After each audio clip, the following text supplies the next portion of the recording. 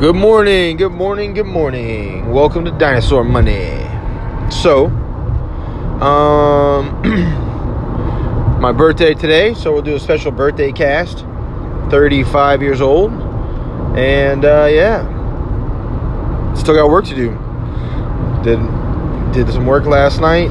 And, I kind of did some videos on, how to ship, how to do the customer service part of it. And I got a couple sales while I was working on those, so that was nice because I got to describe stuff and actually document it. So that was nice, man.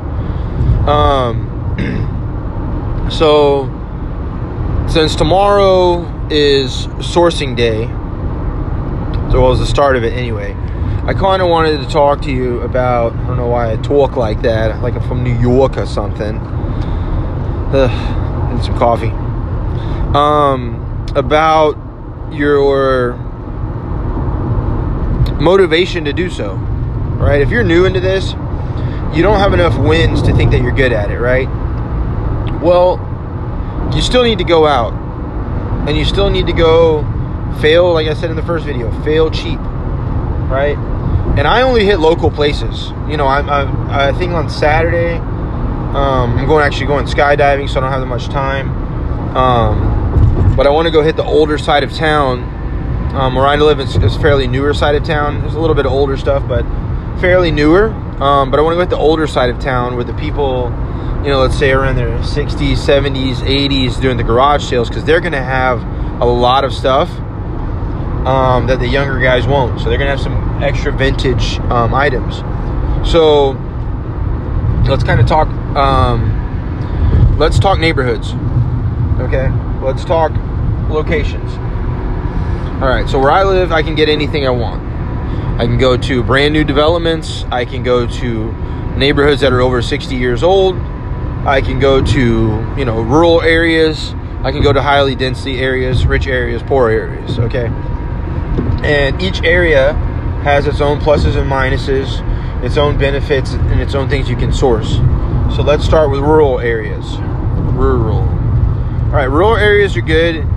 On the fact that they're far away and not many people can get to them or will go to them. So the last couple of rural yard sales that I went to were very good for me because, they wanted to get rid of their stuff. They were like, hey, we've seen 5 people all day. Make us an offer. I don't want to put this back in the garage, right? The other good thing that I like about it is that they'll definitely have some unique stuff, right? Rural people have a certain set of tastes. And you can find some good things if they collect it right. It depends on what it is, man. It's not always a win. But with that kind of stuff, you need to know equipment, and you need to know horseback stuff, tools, certain different types of clothing. Let's say country people that they wear Wranglers, different kinds of boots. What else? Collectibles, different kind of cookie jars, plates, that kind of stuff. That's more of the stuff that you're going to have out there. The bad side is that, one, they're far. So, you're going to hit one shop. If you're going to go do that, you better buy everything at that shop because, you're not able to get as much inventory. And two, some of the people drive a hard bargain. Hey, I know what this is worth, right? They're not dumb just because they live in the country. So you might go out there and have someone who's just really a stickler about the value of what it is. And it might be that, they might be right, but it doesn't matter. So, if you got, I usually try and do those on Friday when I have my kids that, it's going to be less people. I try and go hit those on Fridays. But I definitely don't do it on Saturday. What else? Poor areas. Okay, poor areas are, let's say, I'll do the pros first, are good because the people need money. So they are willing to sell stuff and they want to move it. They don't care, that it was their grandfather's, pocket watch. They need $40. You know what I'm saying? So you get a lot of motivated sellers, right?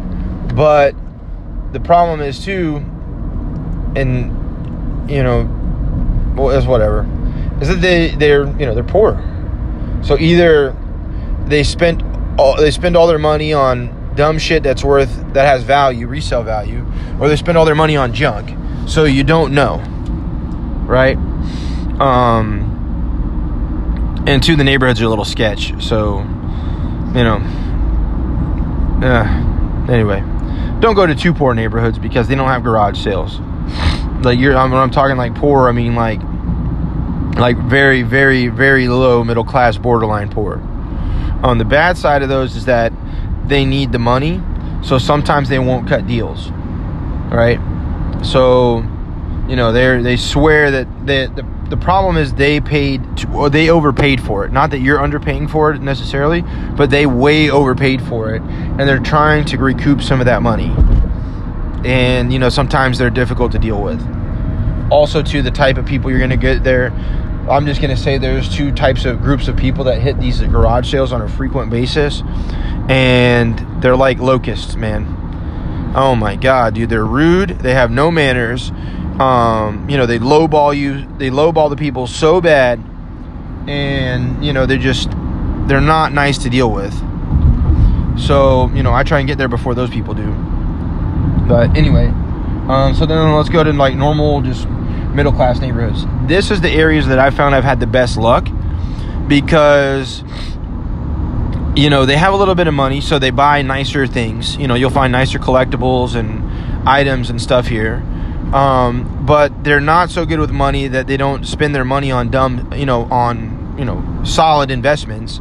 So, you know, they collect a bunch of stuff that doesn't really have value, and then they sell it for cheap because they need the money. Also, too, they seem to be the nicest people to deal with, and they'll usually cut a deal with you. Again, the negatives on them is that, you know, sometimes they grossly overpaid for things, and the fact of letting it, you know, if they paid $100 or something, the fact of even thinking about selling it for $10 to you is, you know, an affront to their personality and their ego, and they won't do it. Even if you can show them on eBay, hey, look, this thing only sells for $10. I'm buying it from you for myself. I'm not even going to buy it to resell it. They still won't do it. They still, in their mind, is, you know, their benchmark is set at $100. So that's cool. Rich people neighborhoods, they're good because they actually have money, so they buy really nice stuff. And, you know, a good thing about them is that they don't care about the money. They just want it gone. Right? They want it out of their garage. They want it out of their closet. You know, they want it out of their house. They just want it gone. So they will cut deals with you. They'll tell you, dude, look, man, I'll give you all this stuff right here for $20, $50, $60, right? Whatever.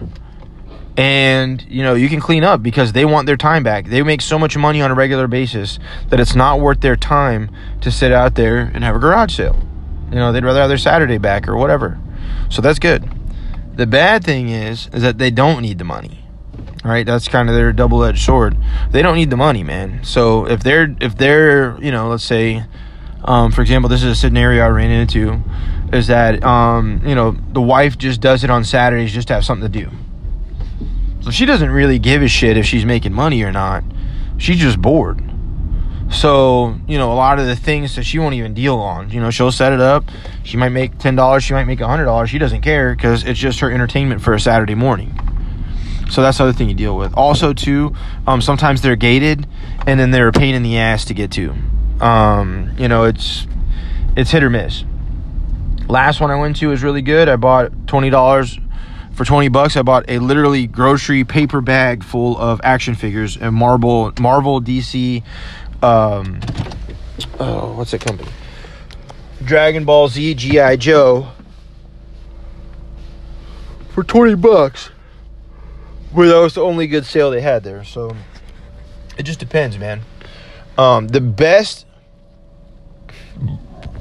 ideal scenario, if I could pick an ideal scenario to go hit, it would be a community yard sale with great participation, middle class, like right down the middle to a bit like maybe a little bit lower, and a little bit older neighborhood. I'd say maybe at least 15, 20 years, because you know that their kids have kind of grown up and moved out, or they are growing up and moving out.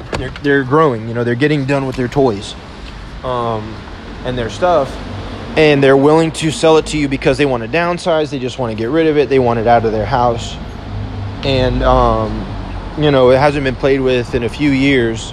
And, you know, they're trying to clear up space and they just want to get rid of it. So that would be the ideal scenario. So if you find community garage sales, hit those up, put those on your map, and then go there and then get there really early and kind of drive around and kind of see, you know, who's got what or whatever. Because some of them say no early birds, but I guarantee you, dude, if you show up with money in your hand, they'll sell you stuff. So, all right, that's all I got for you today. I got to go to work, and then we get to go chill. All right, guys, take it easy. Hope you have a wonderful day. Go out there and make some money, and I'll see you tomorrow.